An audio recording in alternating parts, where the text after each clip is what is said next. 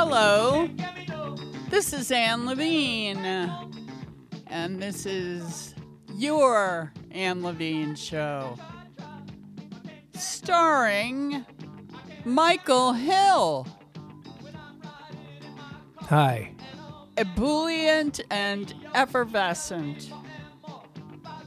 It is January 9th, 2024. Yes.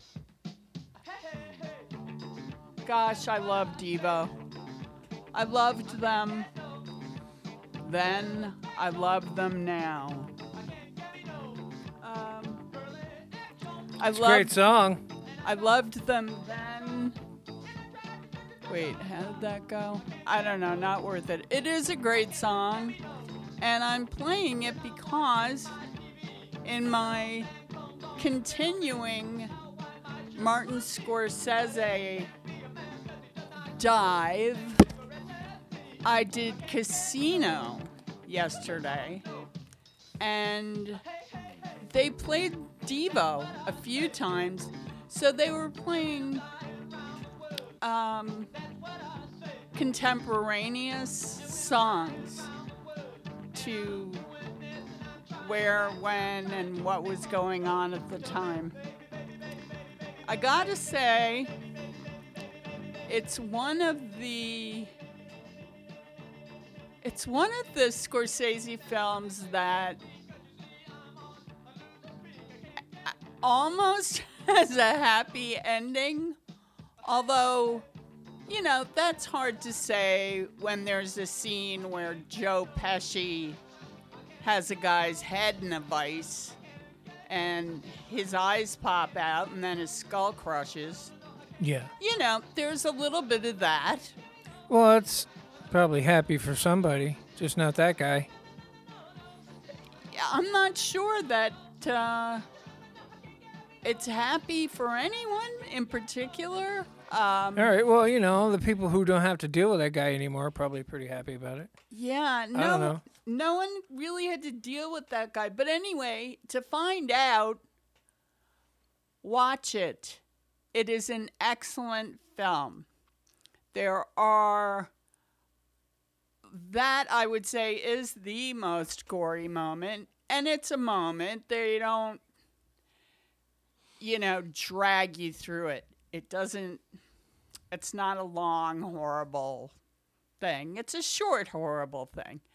And then there's another thing where Joe Pesci does most of the hitting and the vicing and the torture-y stuff. Mm-hmm. But a lot of it, I realized, 'cause I was really paying attention this time, is not shown. So there's this one scene where he beats someone, I don't know if it was to death or almost to death. Either way, it was terrible. But you don't see it happening. You see what he's using, and it's in front of a bar. Kind of makes it worse, really. In a restaurant. But you're seeing it, you're not seeing what's happening to the guy. You're seeing the scene from behind the bar. So it's like some guys, some other Goombas, their words, not mine, standing around watching. So it's extraordinary. Sharon Stone really did a good job. Sharon Stone is not someone of whom I'm terribly fond. Okay. That being said, this is my all-time favorite performance of hers. And she was incredible. She was so good at being all the different things she had to be in that film. And her just losing grasp on life. I got to say one thing about this film. there is a scene, and this is a theme that goes on through the film, where it's the very beginning. They just got married, and among other things, Robert De Niro gives her a big leather jewelry box. And I mean, it's not a jewelry box with drawers. It's a jewelry box you don't see too often. It's a big, I don't know, it's got to be 20 inches by 20 inches by 3 or 4 inches deep, soft leather, velvet lined. Something you don't see too often. And she lifts the lid, and it's Bulgari, the gold letters. And of course, this box is like full of everything you've ever wanted. Let me change the pronoun. Okay. I want, I've ever wanted. Okay, yeah. The snake bracelets. It's crazy. Anyway, what was my point? Please tell me. There was a point to the beginning of this. You like jewelry. Okay, anyway, if anyone wants to write in with the point, please do. It wasn't that. Anyhow, in the beginning, it was a love story and lots of eye candy. You know, everyone looked incredible. Everyone was beautiful. And it was filmed in 1980, I think, and released in 82. So everyone was at the height of, in the prime. Right. Like big, beautiful Sharon. Shoulder pads. Uh-huh. Well, there weren't too many shoulder pads, but Sharon went there a little bit. Where she overrated. Uh-huh. With her wardrobe. She was a very tasteless woman. But like De Niro, his clothes were wild, which was a choice that was made specifically. He was dressed impeccably, but I gotta say, there were a lot of Steve Harvey moments. He was in a shirt, in a tie, in, a suit that was tailored and pressed to perfection. That was one thing I did notice, was that the tailoring on the clothes was amazing. And for the good and for the bad. So De Niro, who's this fashion plate, with all the money in the world to spend on clothes and tailoring and so on, looked amazing. And then it's really a weird thing to say. Robert De Niro, fashion plate. Yeah, it's almost unimaginable. Well, what I mean, it's true. Well, yeah, maybe for the movie. Yeah, that's, yeah. I mean, all I'm talking about is nowhere outside of that. No, whoever was the costumer was amazing. Because then what I was going to say is that, so you got that, right? Then you've got some kind of schlubby guy. Is he still beautiful? Who? I mean, you said they were all beautiful at the beginning. Oh, it doesn't take place over, I don't know. Well, I mean, where'd 7 years, where'd maybe? the schlubby guy come in?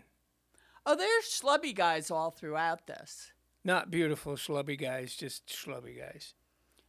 Schlubby guys in their prime.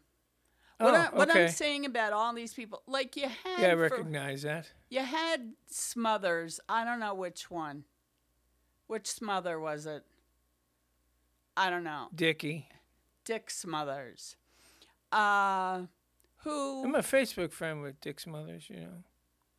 I know you have the most amazing assortment of Facebook friends. And pretty much every time I mention anyone in any profession. Yeah, well, you know what? It helps that I have a lot of comedian friends because they have a lot of friends, and then it's the whole network thing. Yeah, remind me if you can remember to mention the Marin Network. Okay. All right, so I just want to finish up here. There were schlubby guys, and the tailoring was terrible on purpose. But Yeah. it was the tailoring, and it was stuff you really got to notice. Like you would look at someone and say, "Oy, this person isn't looking too good." But then if they turned around, you would notice, if you were me, Michael notices this stuff too, that the shoulders were terrible, Yeah. were done terribly, and that it was an off-the-rack item that was cheap, and never mind. All right, so what was I going to say? The Marin Network. As has become clear, I suppose, I listened to a lot of Marc Maron. Yeah, you've done kind of a flip-flop on him a few times. Well, he's changed so much since 2008, I think it was. Yeah, when he started his podcast, or 2009. well, he's changed since his sweetheart died. And even before that, I watched, and I recommend highly doing this. Watch his last two specials, but watch the most recent one second. It's so interesting. I mean, it's kind of heartbreaking too, but he was madly in love with Lynn Shelton. She died very suddenly during COVID times. But I don't have the name of it in front of me. But anyway, it's the one that came out in, I think, 21 or 20. And then there's one that came out in 23, From Bleak to Dark. Right, I've seen that one. Which is so fantastic. But it was interesting to see him doing the one before that. I mean, he seems a lot more grown up. Well, like he's realized a few things, but he got a hold of himself. Good for him. At some point in the last 5 to 7 years.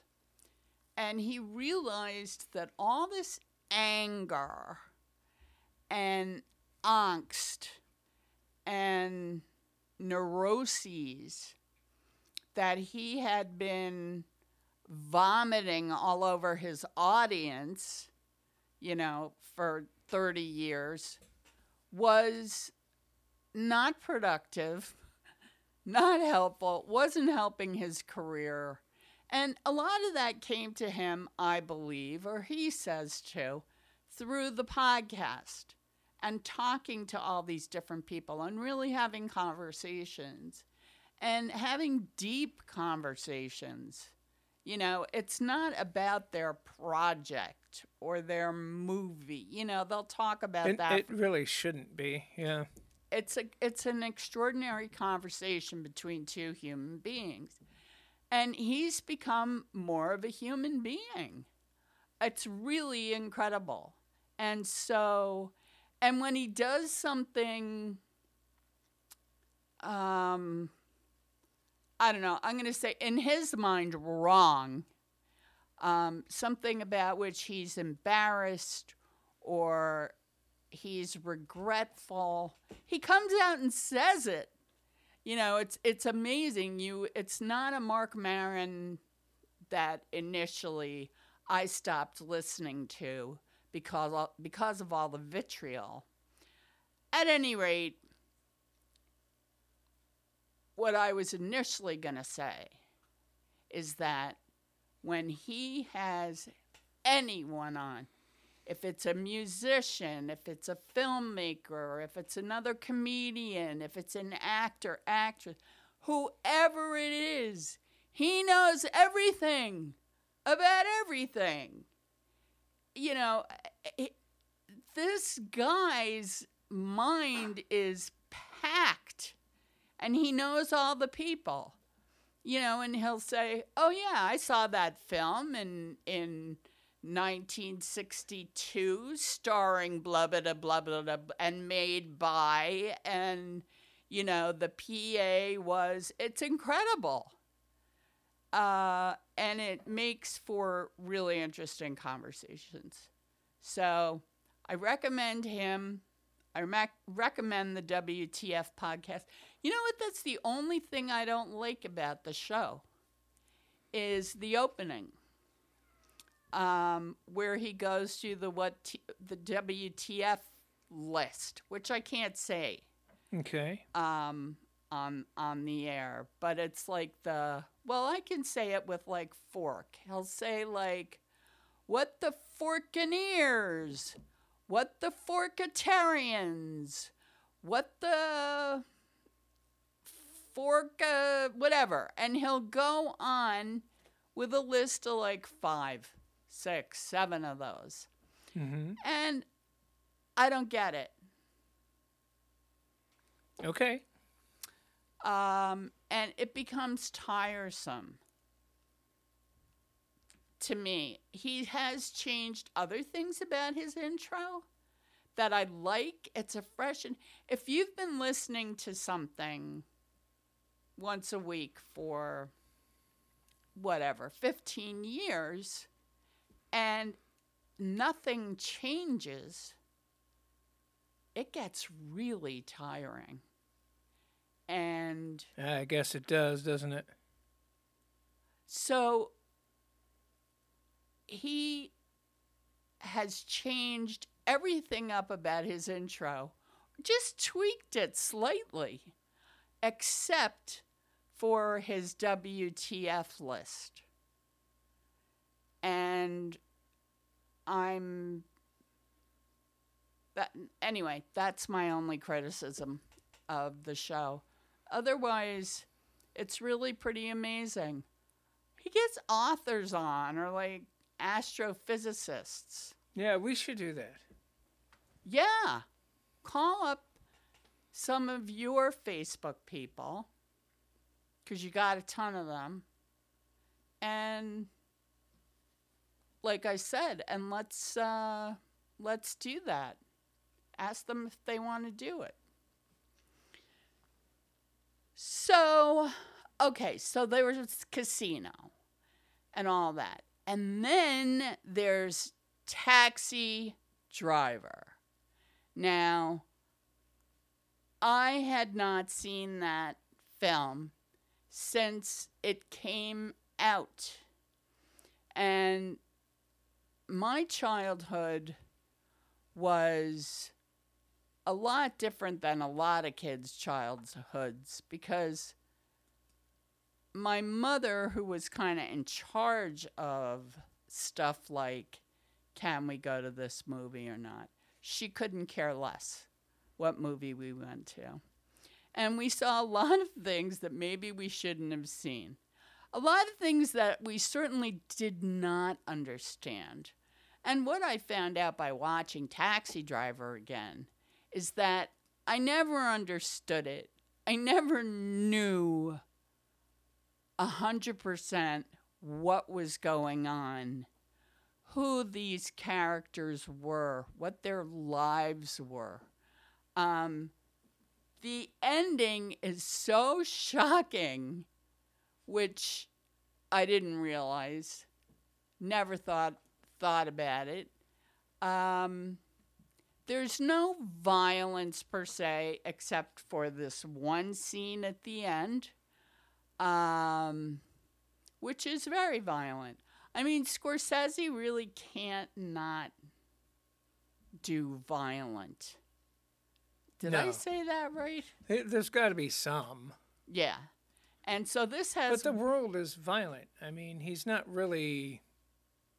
he's not really doing anything different than what's actually happening. So the world is a violent place. It really is incredibly violent. And most people have experienced violence.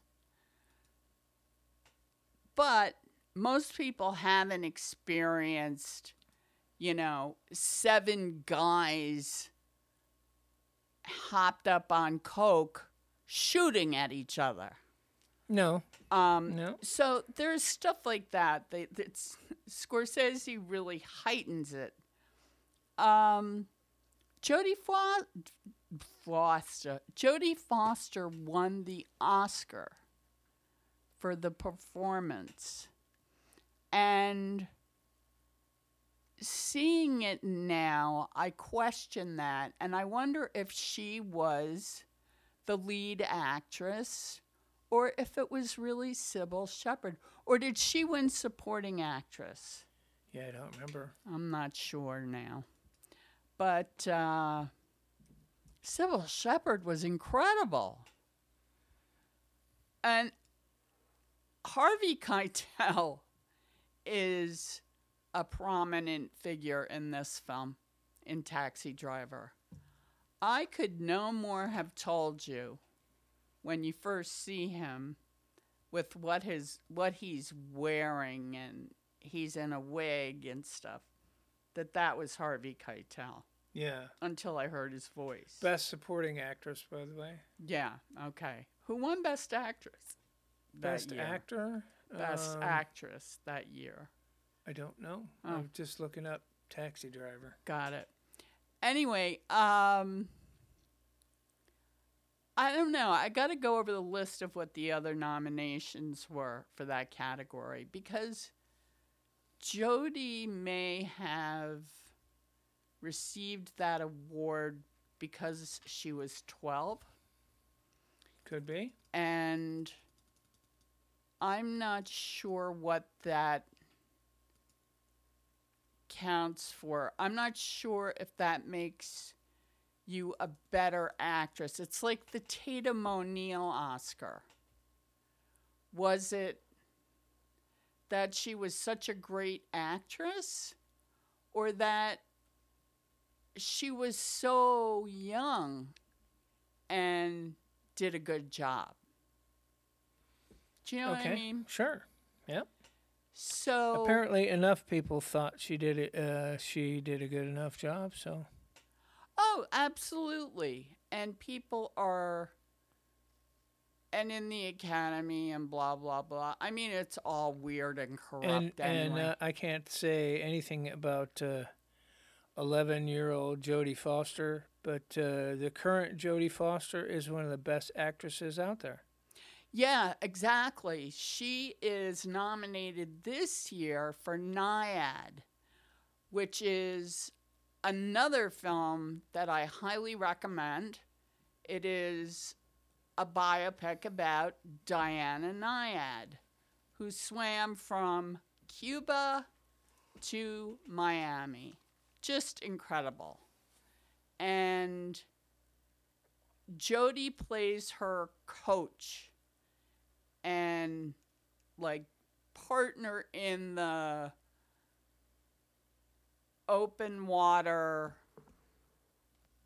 marathon swimming career of Diana, who completed that feat at age, what, 63? 60 something, yeah. Insane. Oh my God. I know. I mean, I won't begin to tell you how unable I am to do anything like that.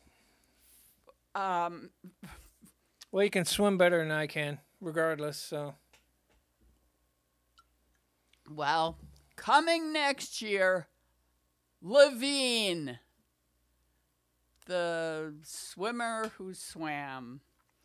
I wish that was happening. I wish I was that strong. Annette Bening was amazing. It was funny because, and this just goes to show how amazing she was in this role. I was reading through the nominations, and I saw Annette Bening, and I was thinking, what was she in? Annette Bening? And I looked, and I saw Nyad, and I said, who was she in Nyad? And it was amazing. I said, holy crow, that's right. She was Diana Nyad. How about that? Yeah. And that's quite an acting job when you're able to transform completely into someone else. So, those are my movie observations and recommendations. Okay. For this week.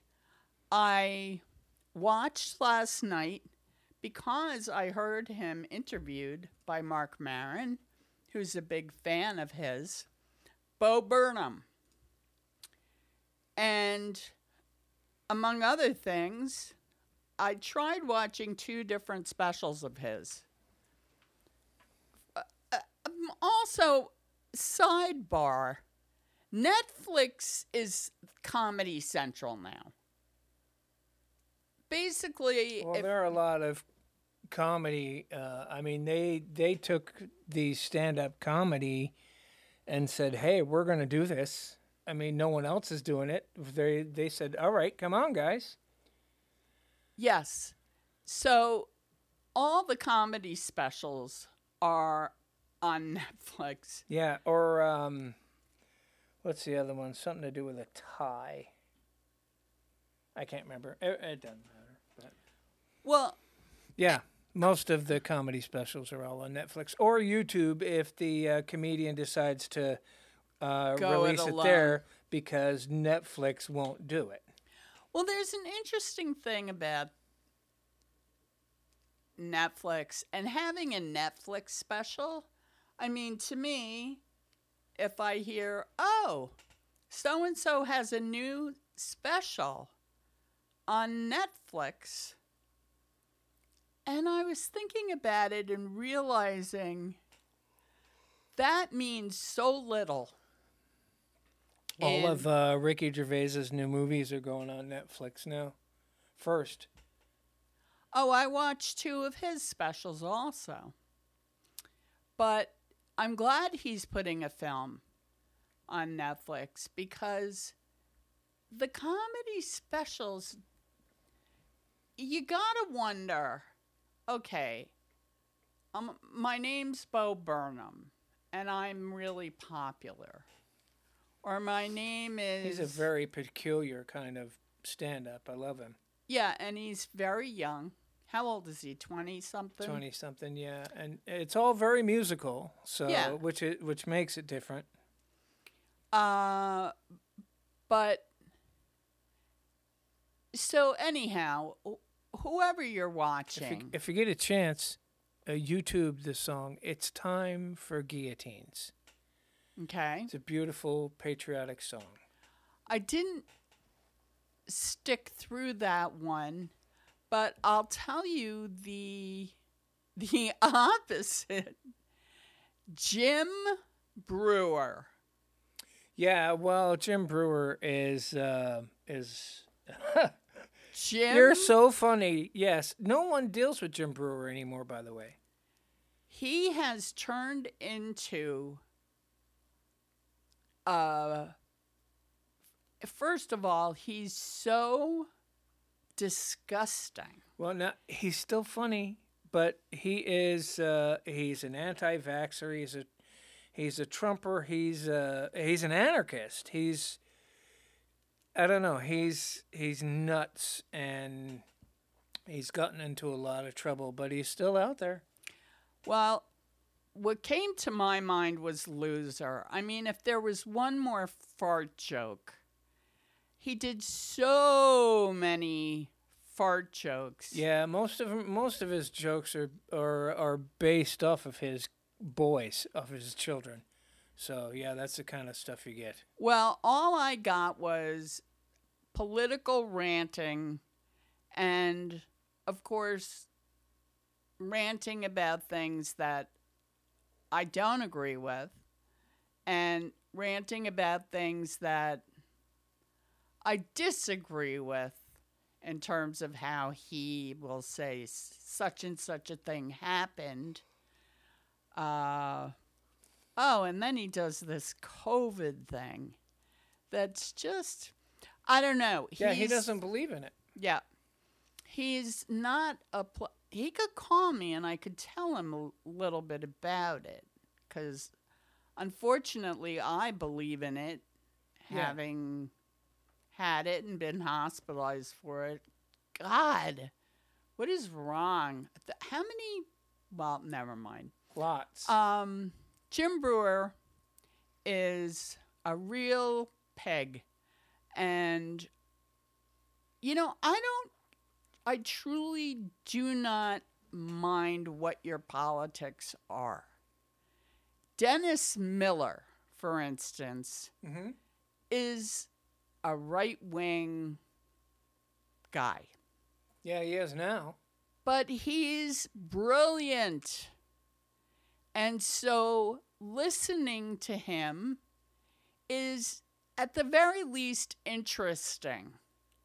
And he's got a mind and a way of expressing himself that's pretty extraordinary.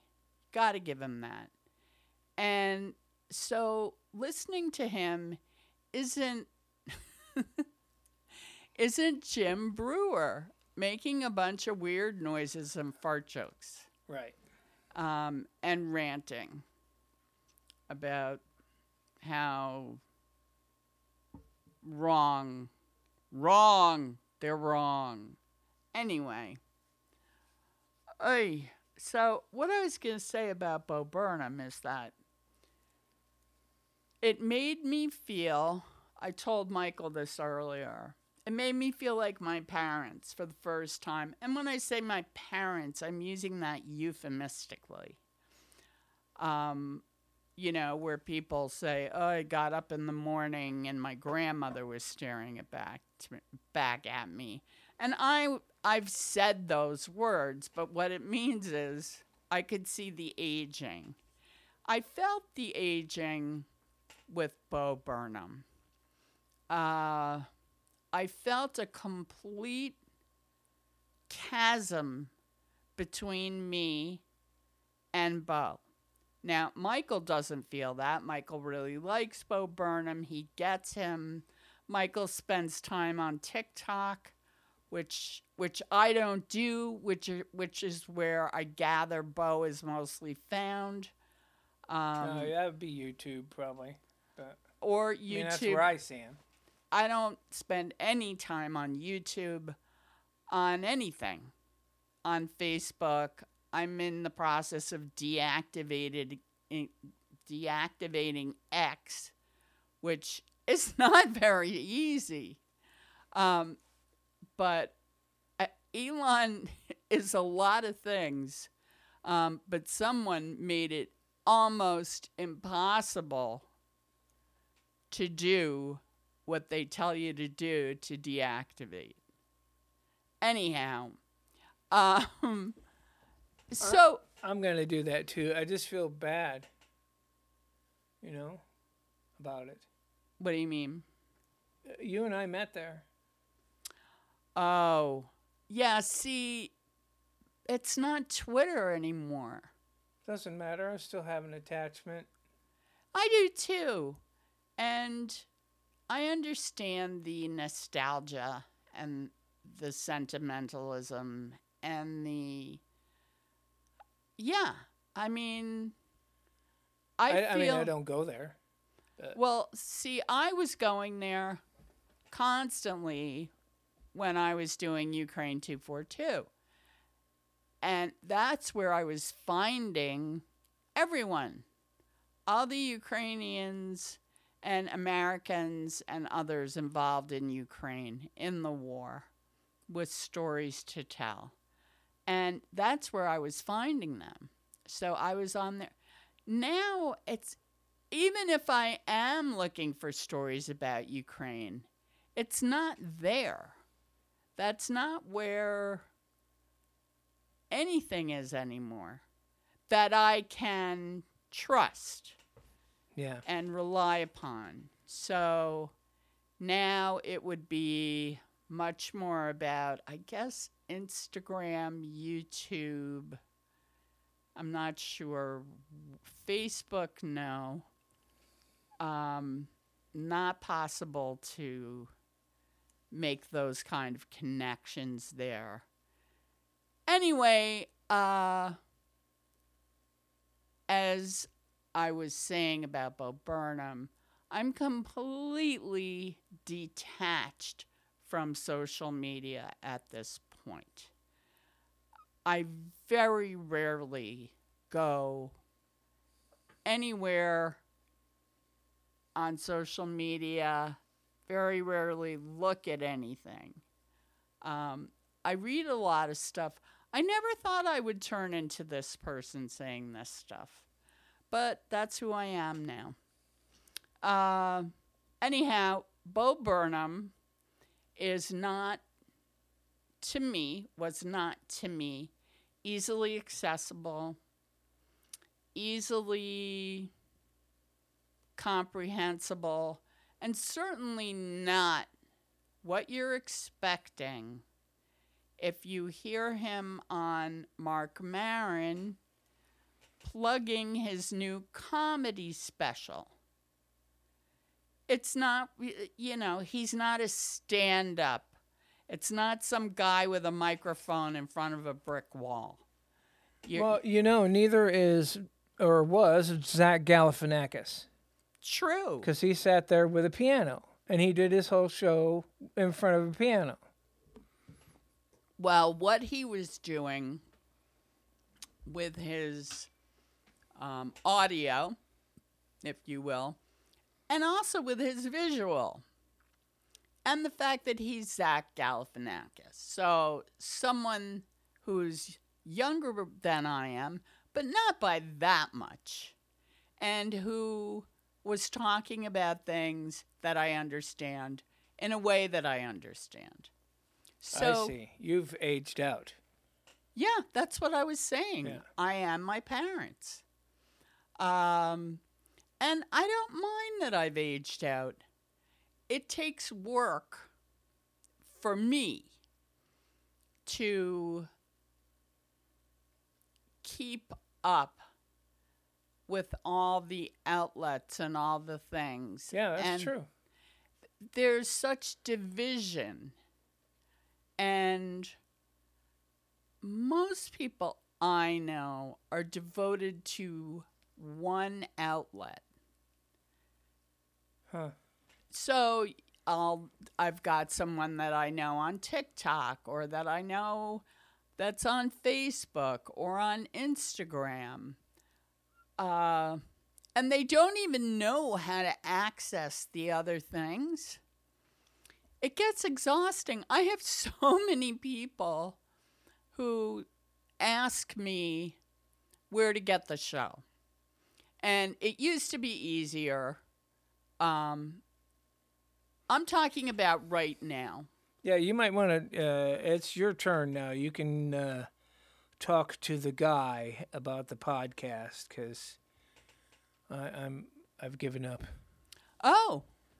Well, thanks for letting me know. And you might want to check your email. He may have done it already. So, no, I don't know.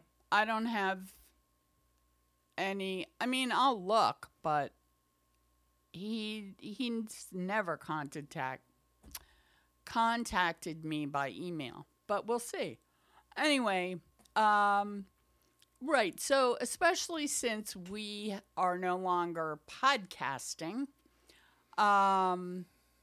the trying to explain to someone who doesn't know how to get it on Facebook is, I don't know what it is. We have 708 episodes, and we can't just give those up. If we switch our podcast address, it's all gone, and we have to do it all again. We can't do that. You know? I'm not suggesting that we do. I wasn't saying you were. I'm For a saying that's the second. problem. Anyway, trying to get people... 709 episodes, by the way. Today's episode is 709.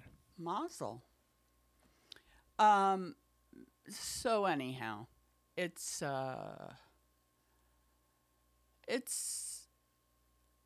difficult, and my sense is that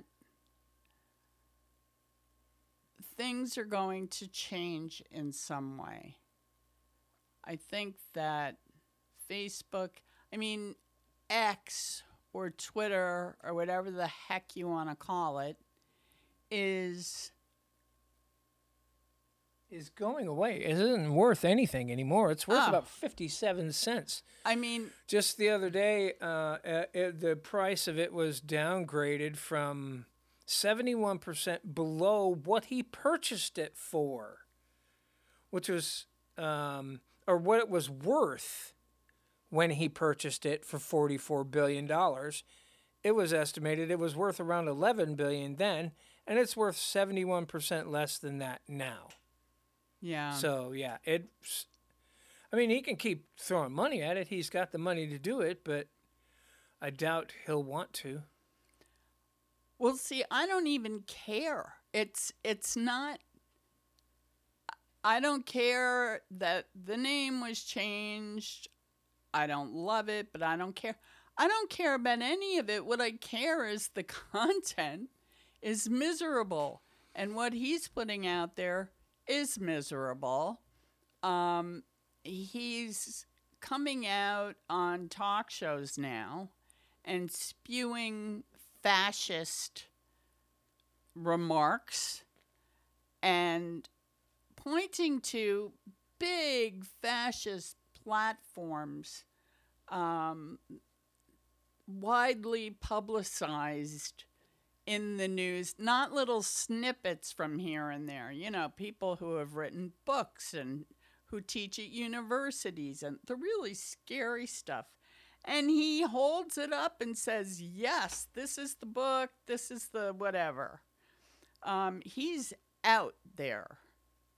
And so once he started doing that, he lost like every sponsor. Certainly every sponsor. Well, he actually told Apple to, quote, F off. Fork themselves. Yeah. Fork off. Well, yeah, the New York Times left. That's a big account. Yeah. It's not bigger than Apple, but yeah. No. But in terms of what I was doing on Twitter, the New York Times was huge for me. That's where I would find a lot of stories, a lot of people. All major news outlets were important to me. The Kyiv Independent, I think they left. Well, if you want information from Alex Jones or Tucker Carlson, you're all set. Mm-hmm. So and they haven't been great sources of inspiration for you. For me doing radio. Yeah. I know they are for some others, and yeah, for people who want to go out and shoot people, shoot up churches and schools and shit. Yeah. You know what I saw today that was as funny as it was alarming? some guy, not a Trumper, went to a Trump event, I don't know, a rally, a something, out of curiosity. And he had two hats, and one said RFK 2024. And the other one said JFK 2024. And these were embroidered. I mean, Yeah. They looked, legitimate. not something, and like still in their wrapping and their not something someone just printed up, for fun. Something that was getting sold at a Trump thing. So this is a group of people that are willing to get out there. And do they believe? I mean, I'm stunned. Do they believe that the Kennedys who were killed in the 60s what is it that they think, that they're still alive or they're coming back from the dead? What is it? Do you know? No, I don't really know. I don't know. They think he's not dead. So he's just 180. Yeah, it's all, and he's under the table, Illuminati, and he's all that stuff. Coming back to Dealey Plaza. That's right. He's going to take over. And why there? Because that's where he fakely was murdered. I heard the other day that Obama is still running things and Biden is just his puppet. Oh, well, that would be interesting news. It's funny. You should, or you could, check out what Obama's been up to and what he's been saying. Certainly not anything that would indicate that Biden is his puppet. That's right, but that's because he's so slick. Well, Obama... And he might be a robot anyway. He is slick, and I miss him. I know, but come on, people. I mean, that guy is an exemplary human being and extraordinarily smart, and wow, he could throw a speech together even extemporaneously like nobody's business. Handsome, physically fit, out there playing basketball all the time and running and all the things. And speaking to almost anyone. So, including David Sedaris. So there you go. Anyway, I wish, in a way, that Biden was Obama's puppet, assuming that would mean Obama was operating.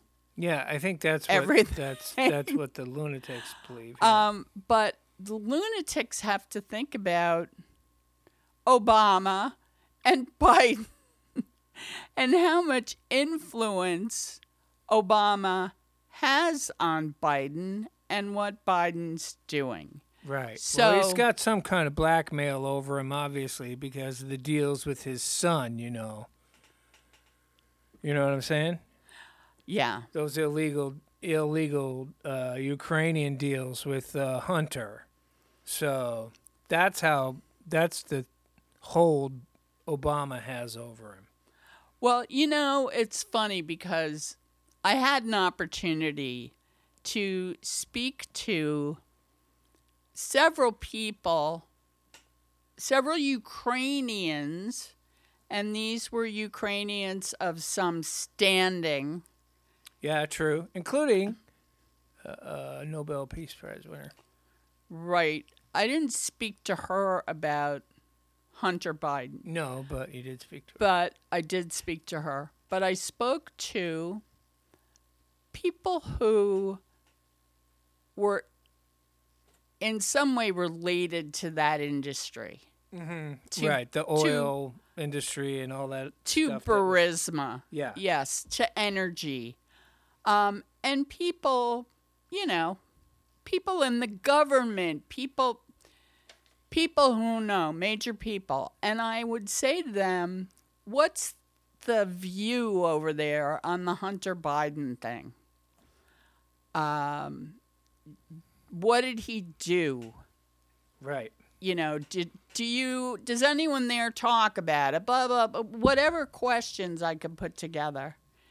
And they all would sort of say, who? Well, yeah. They would say, that's not a thing here. Yeah. That's a thing in the United States. We don't talk about it really. We don't think about it really. We don't understand what, everyone's panties are in a twist about over there in America. And, excuse me, I've got to go fight a war. I have to go get back in the trench. So, yeah, they were definitely thinking about other things.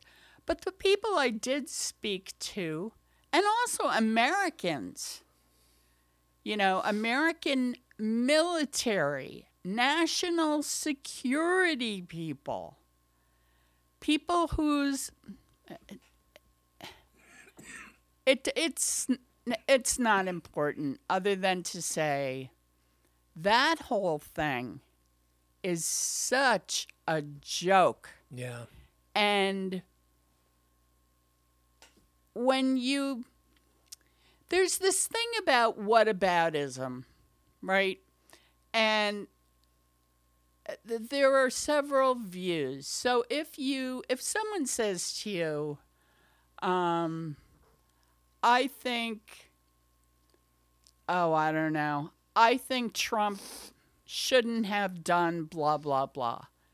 Shouldn't have taken home, secret files. Okay. And then someone says, well, what about Hillary's emails? To me, that's whataboutism. But that's exactly right. But there's hypocrisy, which I cannot stand. And so it's not always whataboutism. It's sometimes if this is a deal, right? If this is a situation, where were you and what were you doing during that situation? Shouldn't you maybe tend to your own lawn before you denigrate mine? Yeah. I just feel like there are points when there are hypocrisies that are unfair and that don't necessarily fall into. But I gotta say, Obama, Michelle, those daughters, holy smokes. Those are 4 incredible people. They could be members of the Howe family. Yeah. Now that I think about it. If you know a Howe, you know what I'm talking about. Well, it was snowy. Yeah, we had rain and snow, but, a little stuck on the ground. It wasn't too bad. It wasn't like anywhere north of here. We were very fortunate. Yep. Cape Cod. I hope the Cape Cod magic hangs on this coming weekend. I guess it's supposed to be pretty lousy. Mm.